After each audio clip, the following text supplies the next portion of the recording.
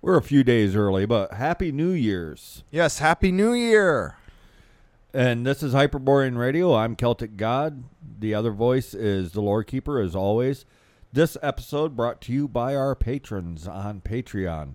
Yes, and the people that support us on Buy Me a Coffee and Teespring. And the amazing amount of shares that we get. Oh, yes, thank you very much for everybody that shares us around. It is much appreciated. All right, so now that we got all the thank yous out of the way, this time of the year, we're passing through the Yuletide into the new year. What does all of this mean?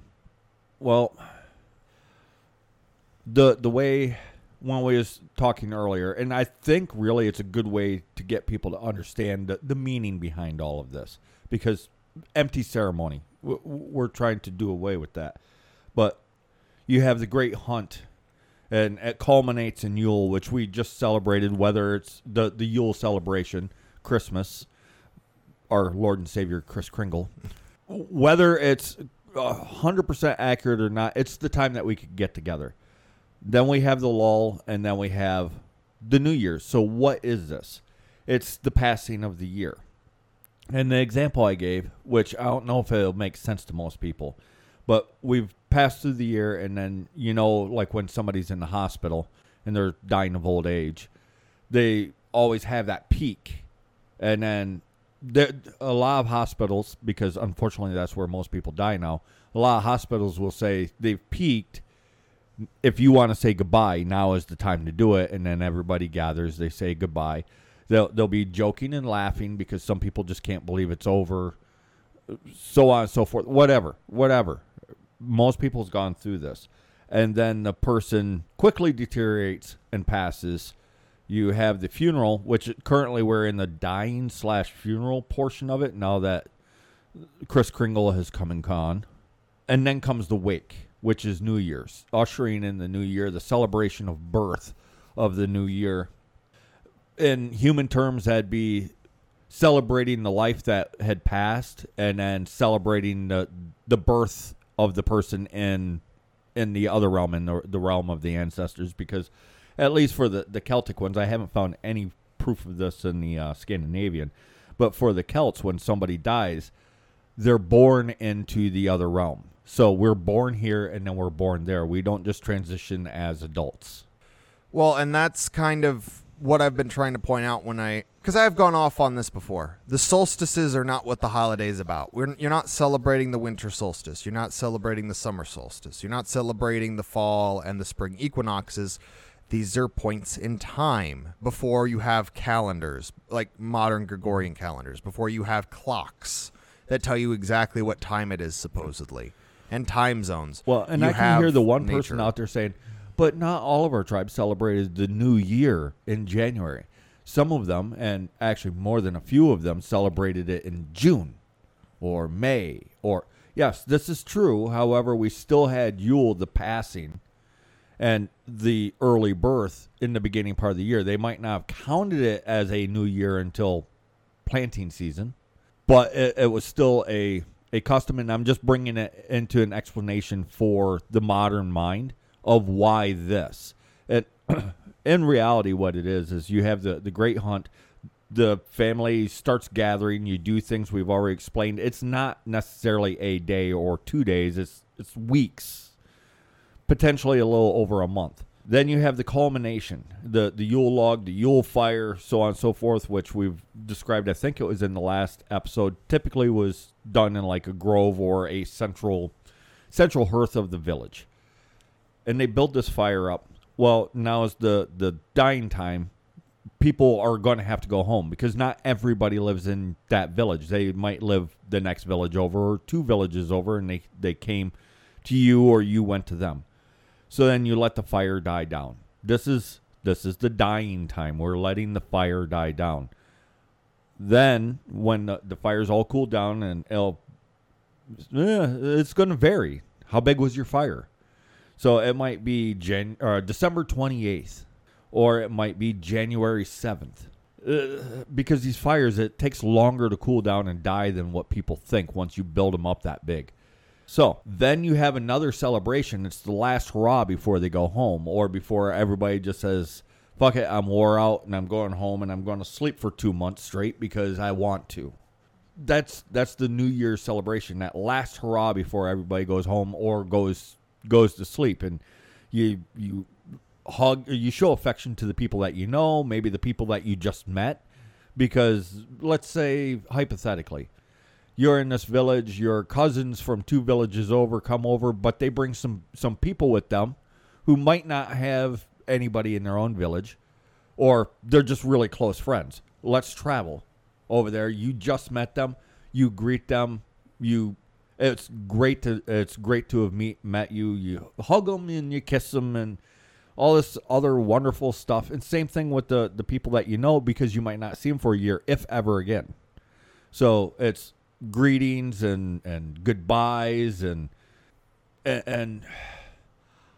I don't know exactly how to describe it, but I'm trying. I am trying so hard because it's one of those things. I take it for granted that everybody knows it, but apparently everybody doesn't.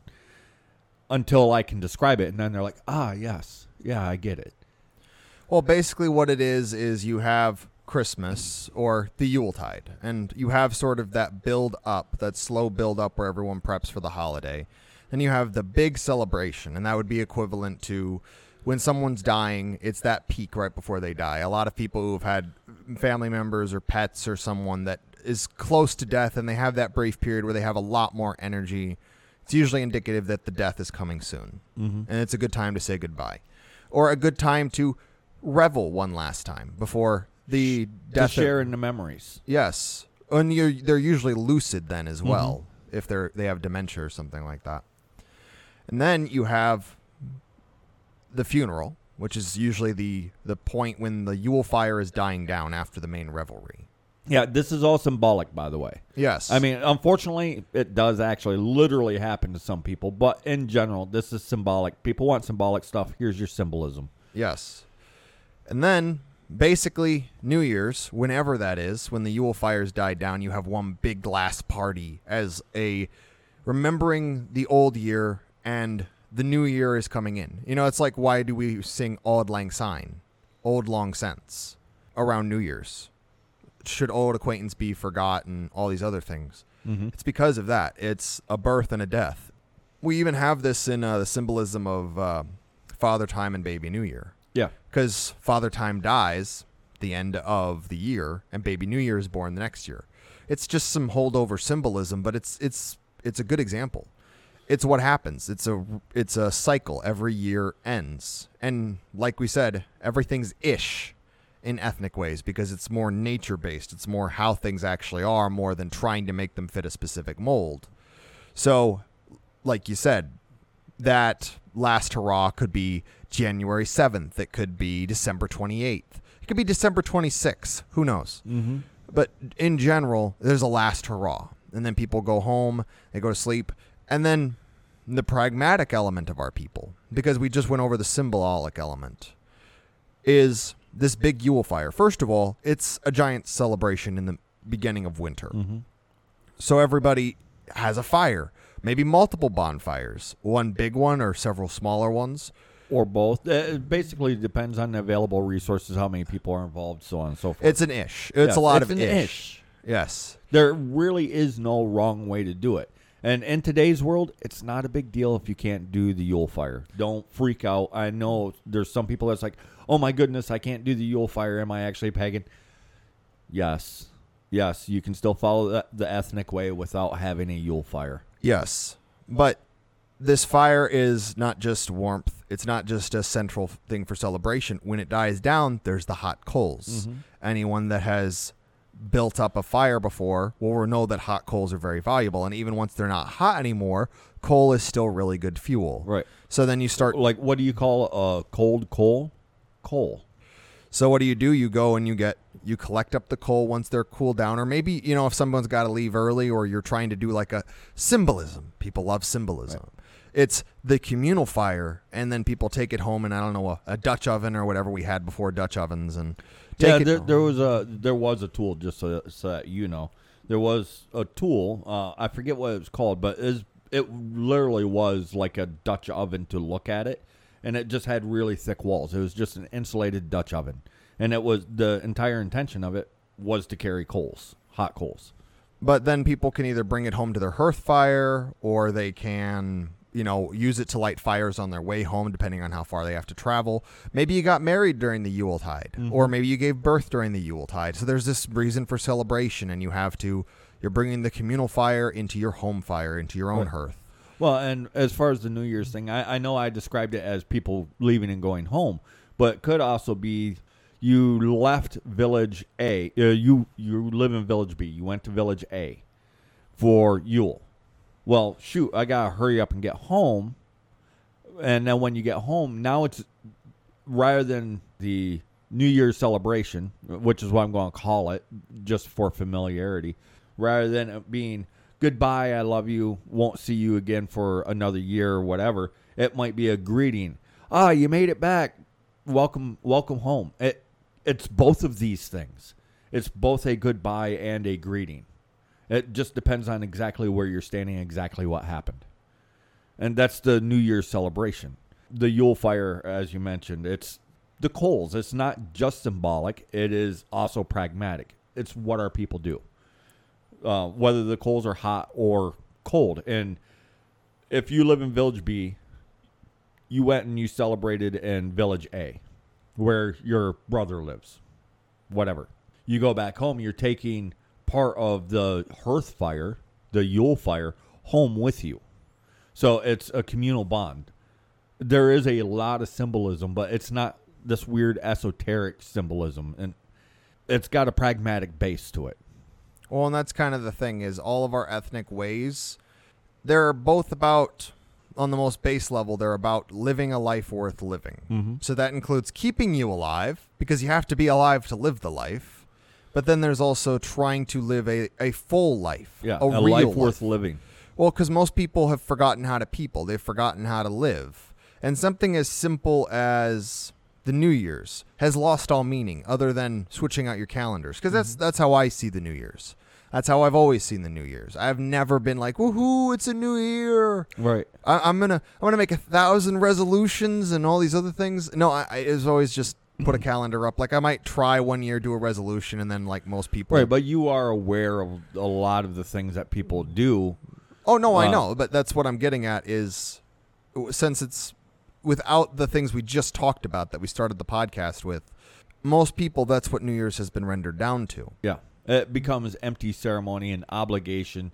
I don't want to do it because a lot of people are bypassing New Year's celebrations and so on and so forth now because it's hollow. Because they're just going through the motions, and our people don't like just going through the motions. That's why a lot of us are miserable when we go to work, is because we know that we're just going through the motions and it doesn't ultimately serve a purpose. Well, it's also one of the reasons we don't really bother with most holidays anymore, because our people are increasingly dropping all of our holy days. Yeah, all of them. New Year's is just an obvious example because you're coming right off the tail end of one of the most popular holidays, and you're going into... Well, and I think a lot of the holiday depression that happens, whether it's Yule, New Year's, Easter, even Halloween has a depression period for people. I think it's because it's become empty and hollow. They don't understand what it actually is and what it's for and what the purpose is. Yeah, they understand on a surface level, well, it's about community. Yes, it is. And ultimately, that is what it's about. But there's more to it. It's the community building aspect of it. Like something as simple as a wreath. Everybody's aware of the wreaths. I bring up the wreath because I'm staring at a wreath. It serves an actual function. It's not just a decoration. The wreath, the Christmas wreath, whether it's a Christmas wreath, I think the one in Easter is actually called an Easter wreath.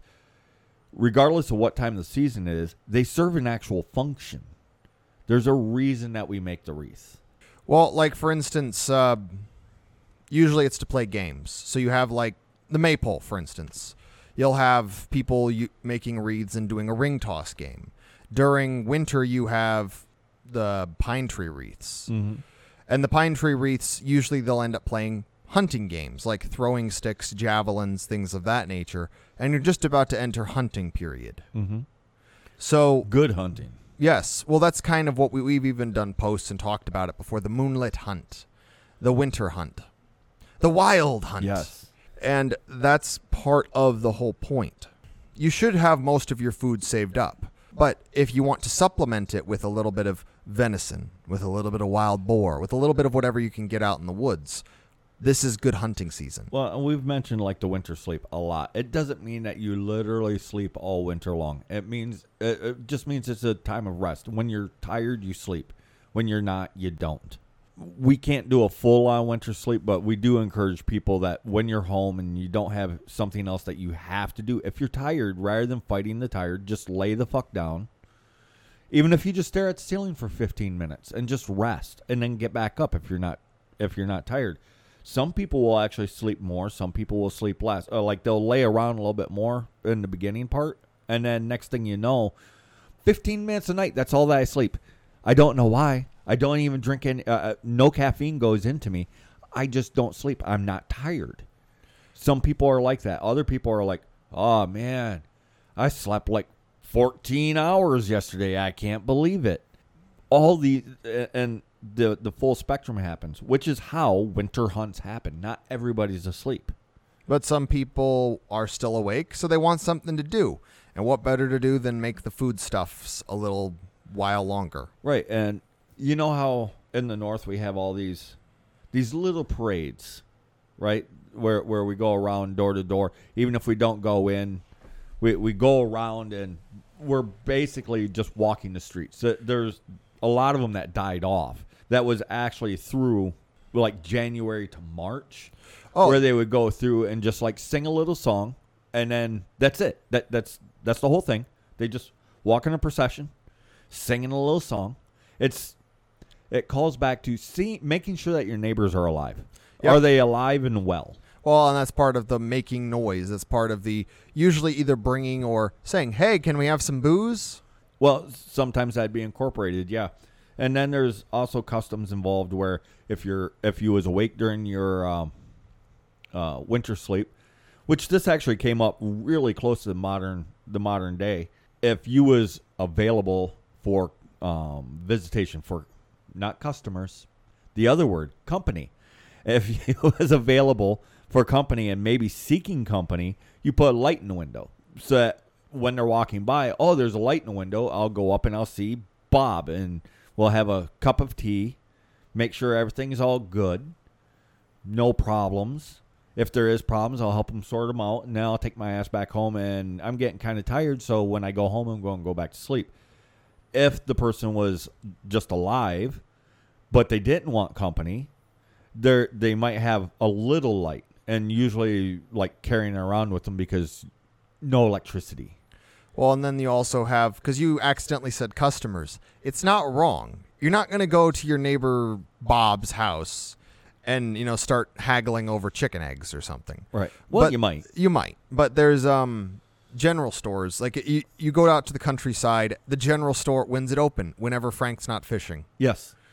I mean, for real, that has actually happened, and a lot of people can't understand that. And it still does happen in some areas. There'll be a sign, everybody takes this as a joke. We're open this time to this time, except for when we're not, and so on and so forth. They might even have a gone fishing sign up. Yeah. That's not a joke. Yeah. That's what they went and did. Or they just didn't feel like coming in today. So you have to go and check to see if they're there. It's not incorrect. And while we frown on mercantilism, vendors is not an issue. Well, we've always had some form of cash. This is actually one of the many customs that's become meaningless, is the common currency. The reason it's the common currency is everybody agrees it has value. So you have, in ancient pagan times, you'd have steel, you'd have amber, squirrel pelts in Finland. That was an interesting one. I mean, it is valuable. You can make fur coats, and the buggers are hard to kill. So there's a limiter. I think one in recent times when there was an economic downturn, one Swedish guy had made a currency that was backed by honey in his village so that they could withstand the economic hardship. But currency used to just be the thing everybody values. Mm-hmm. A war like people like our own people are going to value things like steel. Steel, bronze, brass, copper, tin, the things that make... Does any of this ring a bell for our people? gold was introduced to us because, and it's not that it was without value, but gold in the North for the longest time was considered only decoration. It's ornamentation. Ornamentation, so therefore it didn't have much value. No, and amber's really pretty. I'm not going to lie. Our people like shiny things. Goblin Brain says shiny thing must have. Goblin Brain says shiny. Shiny. But there's all these different And for anybody new that just heard that, goblins aren't these evil little things that you saw in Tolkien stories. No. Or any of the other myriad of stories. They're not rapey. They're closer to... They're like nature spirit / smithing. Yeah, think of...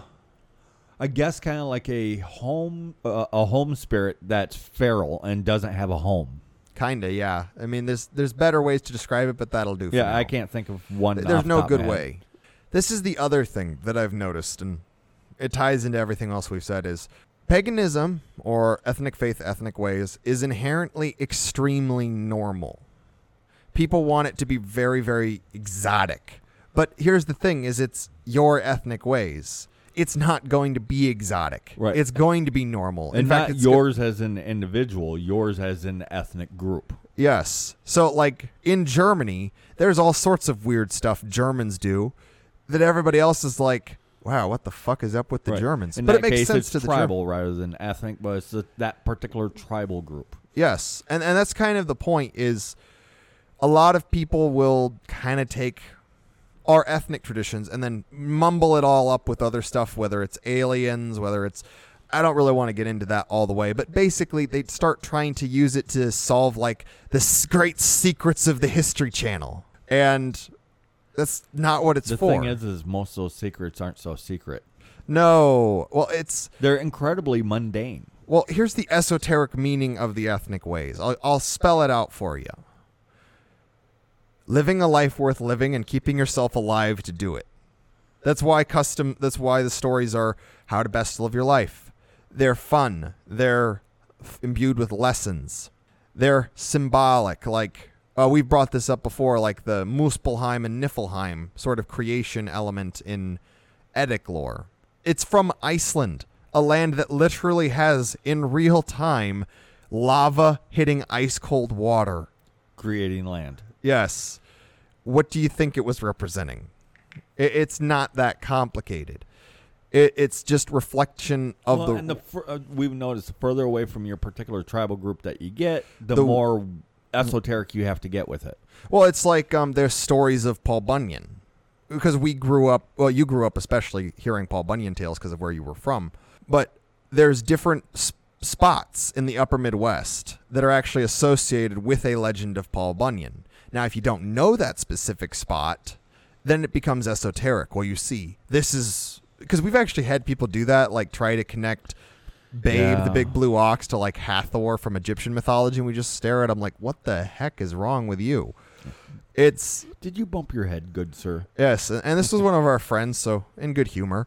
Basically what it is when you're too far removed, it gets odd. It gets strange. You don't have the cultural context to fully get it. And it's not because well, like with the, 10,000 Lakes. Everybody there knows Paul Bunyan and Babe did not stomp around and literally cause 10,000 lakes.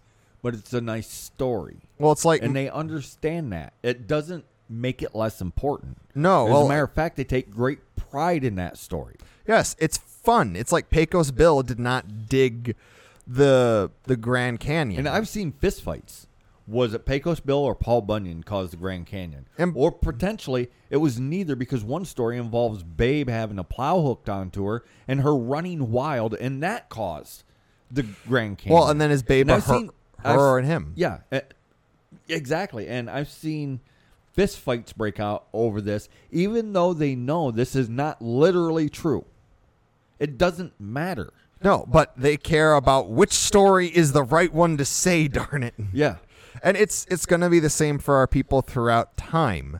And you're not going to like every deity or every hero from your folklore. And then it's going to localize. Like I've brought this up before, like Finn McCool. Celtic warrior over in, the Celtic lands. Scotland, Ireland, things like that. And all his stories, even if they're set in the long, long ago, you can see them immediately. Right. The story of the Giant's Causeway, people who live by the Giant's Causeway will see it and be like, oh, yeah, maybe he didn't really create it, but it's a neat story. It's the same thing over here with our stories. Right, and people listening, some people probably clicked off because they think that we lost the plot. We did not lose the plot. I promise you. This actually has to do with what we was talking about in the beginning. The why. The why. Not the empty ceremony. But why do these ceremonies exist? They're not empty. And when they become...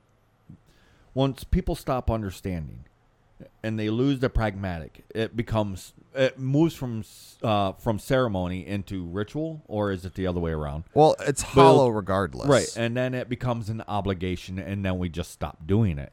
And honestly, that's a natural progression of things. But we need, if we stop doing one thing, we need to start doing another thing that has meaning to keep us together, to remind us of who we are, of why it is that we do the things that we do.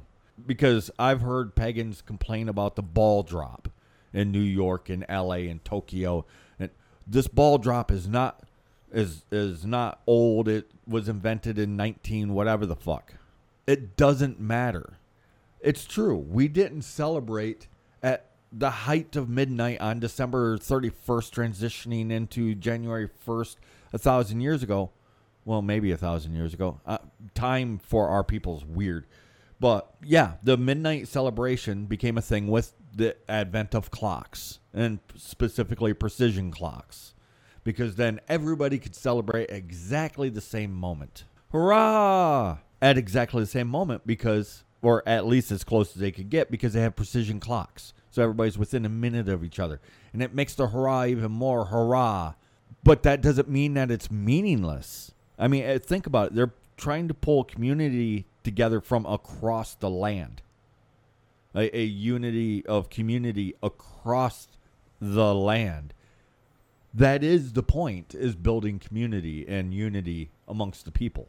Well, and there is a law of diminishing returns, which is something our people don't quite realize. It's like, it's good to celebrate with your entire country, but then it becomes a bit odd with New Year's, for instance, because New Year's in a country as large as the United States is like 5 time zones, more if you count like Hawaii and all the other territories. So you literally can't celebrate New Year's at the exact same time as all of a nation. You can kind of just standardize and celebrate when New York does it, because that's going to happen first, and it has the ball drop, so people can do that. But then people in California are waiting a few more hours. Right. I mean, the people on the East Coast, it makes sense. Celebrate with New York. People in LA, a little less so, because it's only like 9 o'clock there. And in Hawaii, well, heck, they got to wait 6 hours. They got to wait a while. Yeah, it's only 6 o'clock for the people in Hawaii. Why would they necessarily celebrate with people in New York? So how does this link to the stories of Paul Bunyan and all this stuff? Stories. Well, we've always tell taught via stories. Yes. We've always taught via stories, and that's what I was getting at with the Finn McCool. People might not always be able to grab a hold of Finn McCool in, like, let's say Texas or Utah or wherever, because there are local stories of gunslinger and like gold miner Finn McCool in the United States. It's hard to come by, but they exist.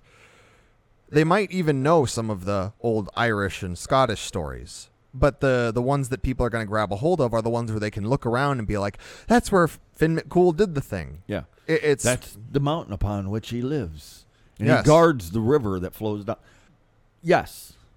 And then they might even hold a celebration there, because I know that in like the mountain and river thing, there actually was a celebration where people troop up the fucking mountain and hold a celebration because of Finn McCool. Well, and that's the thing, is some people might be like, well, it doesn't count because it's only a few hundred years old or whatever. No, it's just the localization of traditions. It's like the jack-o'-lantern is no less a jack-o'-lantern because it's made out of a pumpkin instead of a turnip. Why is it with Hyperboreans, it has to be something that's 5,000 years old or it's not ancient? When any other culture on the planet, any other peoples on the planet, something that they've been doing for 200 years is considered ancient and traditional. 50 years. 50 years in some cases. In some cases, even less. It's a traditional means of producing something or other, and they've only been doing it for 20 years.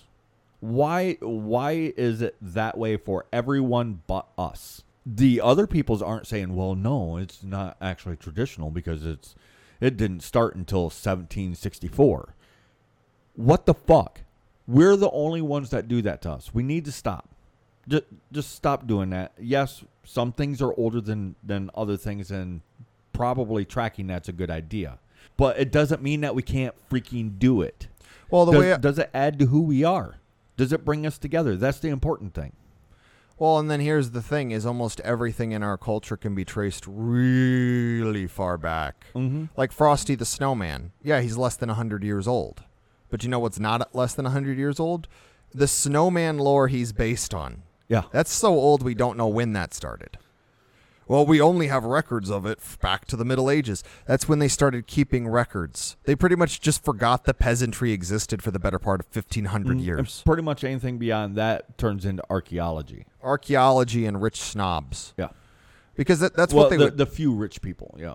Because that's what most things would get written on. Either the famous people, so like the heroes, the whatever, or the rich people.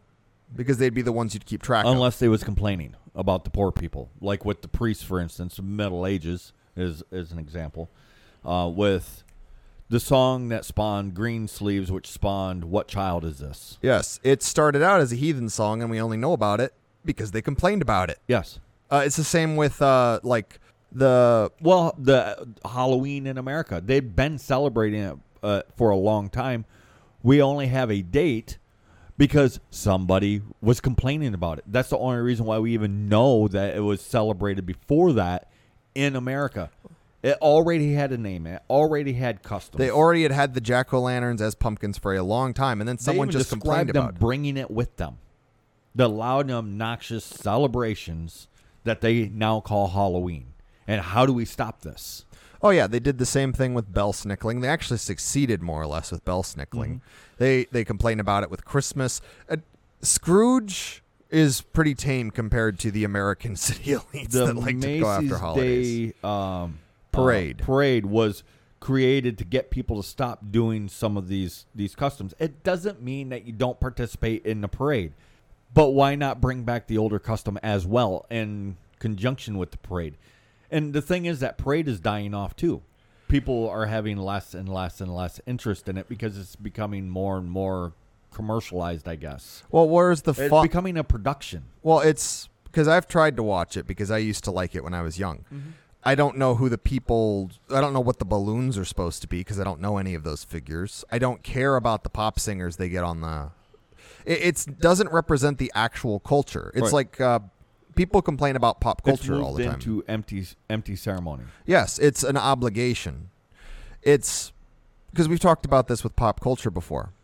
Pop culture is not pop culture right now. That's why everyone hates it. Mm-hmm.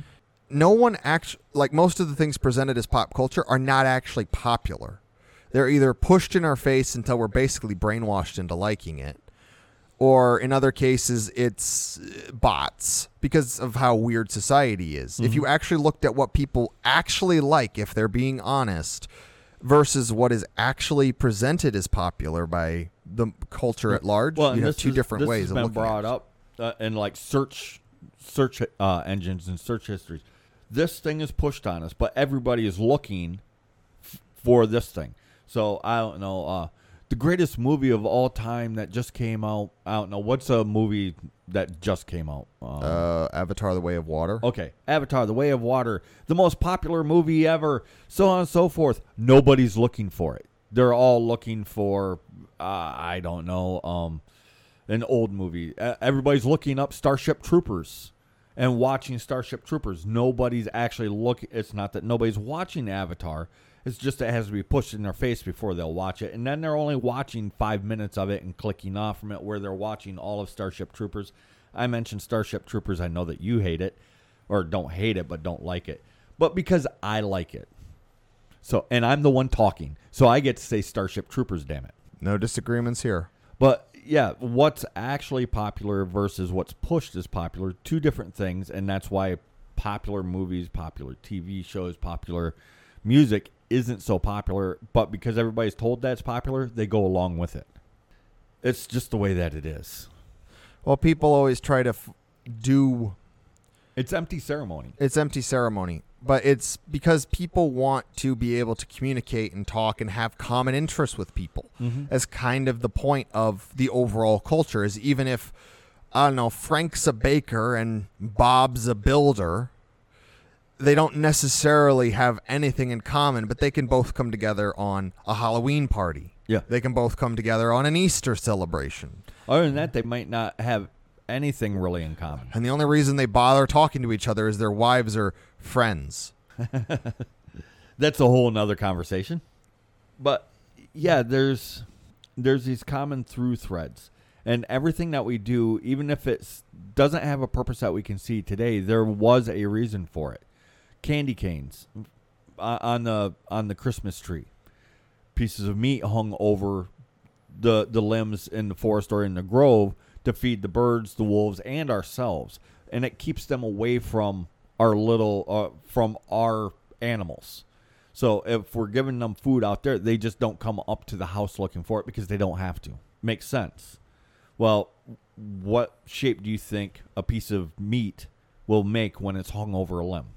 It doesn't make a shepherd's crook, but it makes a shepherd's crook. And therefore we end up with the shape of the candy cane, and a bishop says, oh, hey, people's already doing this.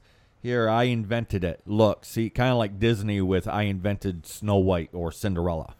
Or Loki, or pick a thing. Or Yeah, Coca-Cola pick with a I thing. invented Santa Claus, or all these other things. And that's the thing. Most things have a point. And then we lose the point at some point, and they just stop mattering. Right. Well, It's like, for instance, let's go with food. Food in the modern day, like most, especially in America, I'm aware this is a problem in a lot of other countries too, but most food that you can buy at the store that isn't just raw ingredients, so whether it's crackers, cookies, anything that is mass-produced for everybody, it's generalized to fuck. So it's for nobody. You can't survive off it. You can keep alive. It might keep you alive just on the calorie count, but these foods are designed for everybody, so they are tasteless. Their texture is wrong. People eat them, but it's because it's hitting these notes of the same thing every freaking sentient animal wants, Right, which and we is have sugars, to eat. fats, and salts. and we have to eat. Quite generally, I've seen people eat things that make them sick, claiming to like this thing that makes them sick, and they're angry. They're visibly angry while they're eating it, and they've convinced themselves that they like it. Why? Because they're supposed to like it. They've been told their whole life that they like it.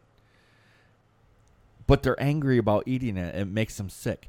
Do they actually like it? I'm willing to bet no. And mostly because I've taken a couple of them and talked to them, take the time to talk to them, and then eventually they admit they don't actually like it, and that's why they're angry when they're eating it.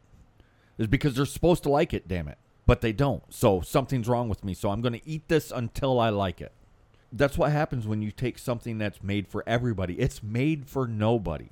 Well, It's part of why holidays are dying off. Well, and it's nothing new. That's the thing is it's gone into overdrive, but we have had things start to lose or become something that they didn't used to be, and then they never revert back. Like we've brought up beer before, and that beer used to be made with Groot, not hops. Hops has a negative effect on our people. It's estrogenic. But Groot is just a mixture of herbs. There's various different ways you can do it. It's not going to be as standardized as modern beer, but you're also not going to have the estrogenic, craft beer soy look going on. And that's an old thing because that's been around for hundreds of years, the hops way of doing it. Yeah. And the only reason I'm bringing this up is It was literally for standardization. That's why they went with hops. And it was cheap. well, and if you go, because people will bring up, well, beer is traditional. You're right. But the beer you're getting isn't traditional. So, yeah, our ancestors along Well, it is if you're willing to count a couple hundred years, but then again, is it a tradition that we should continue? I Well, would that's- argue no, except for as medicine. Well, it's like Black Friday is old enough to be traditional now. I would not say it's one I would wish we would continue. And that's the thing is, at some point, if you turn the wrong direction and you end up everything goes to heck, do you keep doing the thing that's causing you harm? And that's the difference between, say, an ethnic way and the universalistic way. The universalistic way is usually the path of least resistance, but on the same token, it's usually really bad for you. They're definitely not good. Well, because everything that people build you up. Well, because there are elements of, say, folk Christianity that do have positive elements. Notice the word folk Christianity. They're bastardized pagan elements. Mm-hmm. The pagan elements in and of themselves are actually better for you. So it's a little like you start out with a traditional European food. It's good for you. It's got all the stuff you like. And then over time, they try to make it for more and more people until it tastes like nothing, but you're still eating it. Yeah. And it's still got the same name. And it's why everything is so full of sugar, fat, salt. Is this the only thing everybody agrees they like? You need these things to stay alive. Yeah, Hostess actually got in trouble for admitting that out loud. Oh, yeah, they had to ban an episode of, what is it, How It's Made or something? Made, something like that, yeah. One of those type shows. These customs, these things, they are designed to make us better. They're designed to make us actually more us, stronger us, better us, bigger, faster, stronger, the $6 million man. Right. Well, and that's like a lot of people during Christmas. It's mercantile, it's perverted, it's bad because of the gifts. It's not the gifts' fault. We've traditionally done gifts for a very long time, but we've allowed it to become mercantile, and we've participated in the mercantile aspect of it. Not to be confused with vendors. Well, vendors just sell stuff, usually stuff they made. You have general stores, which typically they didn't make everything in the general store, but a general store is a good thing to have. Right. I guess the way that you could go with it is vendors are more personalized. They're part of the community, whereas merchants tend to be separate from the community in their own category. Yeah, because we've had merchants and the mercantile system for a very long time. Famous guy around the world. They even did a TV Marco show. Polo? Yes, Marco Polo. He was a merchant, and he was actually reviled in his own time by the regular people until the whole exploration part of it came into being. But while he was just a merchant, his own people hated him. Well, the love of the mercantile sort of business sense is very new. Mm-hmm. It started with like the celebrity businessman like 40, 50 years ago. Mm-hmm. And yet we do have like the tycoons of like the turn of the century, like the Industrial Revolution. Those people... Some of them were loved, and most of them were absolutely hated, kind of like today. Oh, yeah. Well, there are always people that know how to make people like them. They know how to not cross certain lines. But most people don't do that. But that's the thing is, technically speaking, vendor just means you're selling your services, which everybody does. Go to any fair or festival and don't have any vendors and see how fun it is. Well, a state fair without vendors is probably about 90% empty. It's just open field, butter carving contest. Oh, what do you want from me? There's no prize money, no vendors. Exactly. The vendors are part of it. The vendors were present. It was actually, again, I only know this because the church complained about it. Well, the people, they're supposed to be giving us their money, not these pesky vendors that they keep inviting to their celebrations. So the priests were complaining about the fact that these heathens have these celebrations, and then they invite in vendors, and sometimes vendors just show up. But if they're the wrong vendors, they get chased out. And they wouldn't allow the church vendors to participate. It had to be these other types of vendors. Because the church tried doing the whole, oh, hey, there's money here. We'll move in and we'll chase everybody else out because we're the church and we'll do the vendors. And the people weren't fucking having it, and the church complained about it. That's the only reason why I even know about it. Vendors, we have done that for a very long time, whether it's the dude that makes swords or the dude that makes fucking baked goods. We have always done vendors. Well, nearly always. Even if you go back to, well, what about Neanderthal? Yeah, people were trading back then too. Yes, and inevitably there'd be something... And we're still Neanderthals. Oh, yeah. Well, if you look at the actual scientific development of them, Neanderthal looked just like us. Specifically, it looks just like our friend Arca. Or you get into the more generalized, it looks a lot more like you, because we've joked before. All we got to do is put you in a stereotypical caveman outfit, stick you up in the some national museum, and just have you look like just Grog. Stand still and scare the shit out of people by moving. Grog, drag pretty woman back to a cave. Yeah, it's not what a lot of people think it is. Empty ceremony. We haven't lost a plot. It's all about empty ceremony. Everything that we've mentioned It goes from having a purpose to ceremony and ritual, because we just do it all the time and everybody knows what it is. And that turns into empty ceremony because people stop caring or don't know, and then they just kind of go through the motion, and then it becomes an obligation, and then it stops. Everything around us is filled with purpose. That's what the ethnic way is it teaches us the purpose so that we can live a life worth living.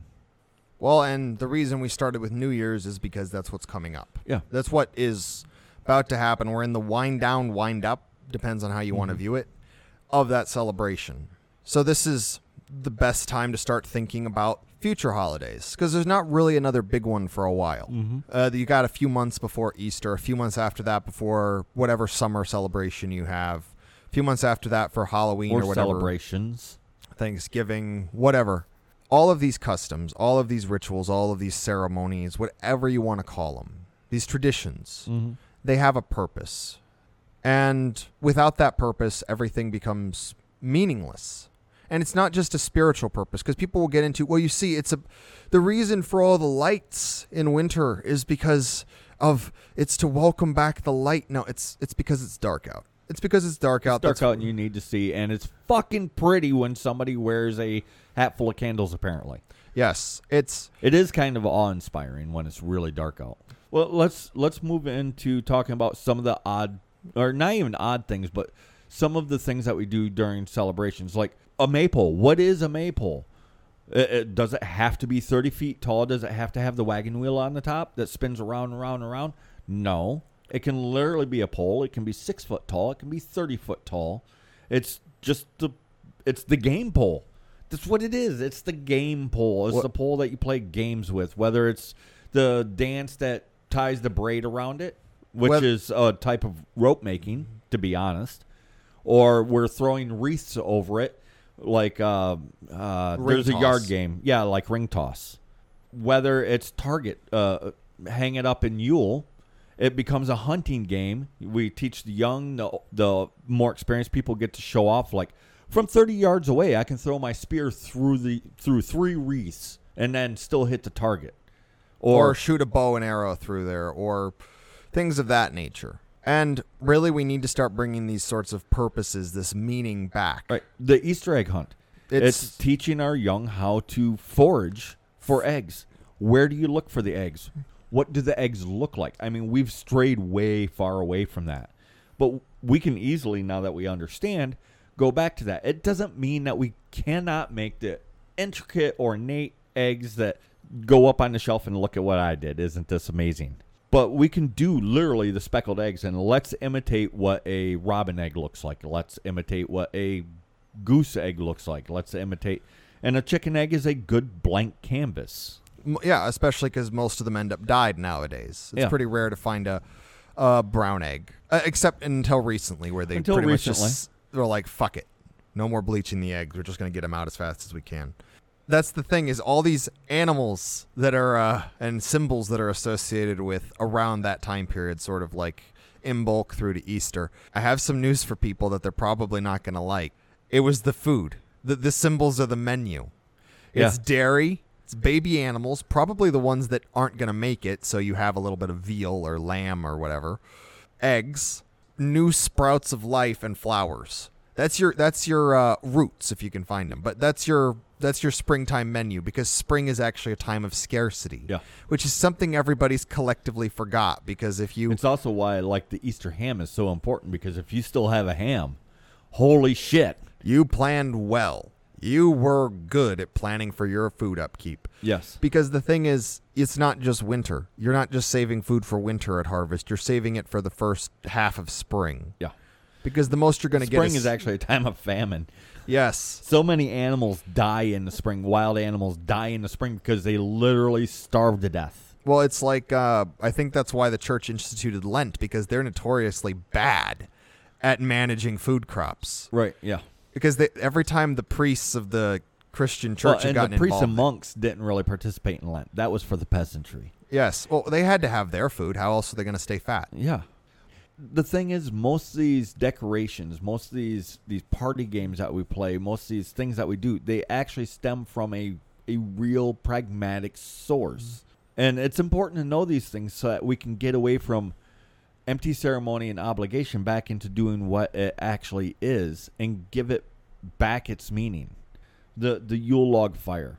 Well, this is what it was. We don't have to do it exactly the same way. You don't even have to actually have the Yule log fire because a lot of us live in cities, apartments. In cities and apartments, and we don't even have, we can't even legally build a fire. Well, because like you've brought this up before, like people used to collectively burn their Christmas trees because it's a giant freaking fire hazard. So why not have a big end of year tree burning party? Usually the tree burnings and, well, and I'm sure that there's still areas that do this, but it's the New Year.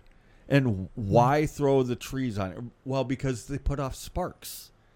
Does this sound like some of the more urban celebrations where they do put off, what are those things called? Oh, yeah, fireworks. Fireworks, sparklers, firecrackers, all those things. They get the bands out there, much like in a rural area, you get the band. The urban areas are just imitating in the way that they can what the rural people have always done. Well, that's the thing is most traditions, they're not preserved. Well, they are preserved, but they're also corrupted by the elites, the aristocracy. Well, and they want you to believe that it's corrupted so that you will stop doing it. Yes. The trick is, like I said, even something as seemingly modern as Frosty the Snowman is based on older customs. Santa Claus, same thing. The Yule tree, the Christmas tree, same thing. Gifts, stockings, almost everything we have is based on older customs. The trick is to not get rid of them, it's to decommercialize them. Take it from the mercantile side and bring it back to where it's supposed to be. Bring it back home. And that's everything from New Year's through to next Christmas for our Lord and Savior Kris Kringle. For our Lord and Savior Kris Kringle. I love it. Pull it back out of the hands of the mercantile and government entities, regardless of whether it's the church or a government, and hand it back to the people where it belongs. And we need to do this, especially as followers of the Hyperborean ethnic way. I don't know why I said it that way. It just made me laugh. But we have a responsibility. We have a responsibility to remind people of what the stuff actually is, and that it's not important during Christmas for everybody to have $1,000 spent on them on gifts. Your presence can be a present. It's fine. It's good. A gift given is not an obligation received. And if it is, just stop giving the gifts. Give gifts if you can. Give gifts tailored to the individual, not what they want, but what they need. That should actually be in the way that we give gifts. It's actually one of the biggest complaints people have about the holidays. You get a toy one year, and by next year you've forgotten it existed. You get like one brief bit of joy, and then all of a sudden you want more. It's why the gifts used to be more pragmatic. And if they got a toy, it was in the olden days when toys were not what they are now. Yeah. Because yes, like I said, most everything, even action figures, are based on older stuff versus older customs. You get the action figure of the Dagda as a kid 2,500 years ago. You also get with him all the stories. That's the important part. And that still happens with the action figures now. You give a kid a action figure of Captain America. With Captain America, you're giving him all the stories of Captain America. Well, it's why they used to make entire TV shows with barely put together stories as giant toy commercials. Right. He-Man, Transformers. It's because then there's stories with these things. With is it the hobby horse? The one with the mop handle and the horse's head on it. Oh, yeah, that's a hobby horse, I believe. Okay, with the gift of the hobby horse, you're giving them a practice horse before they get a horse, because if they break the hobby horse, what are they going to do to a real horse? If they can't take care of the freaking hobby horse.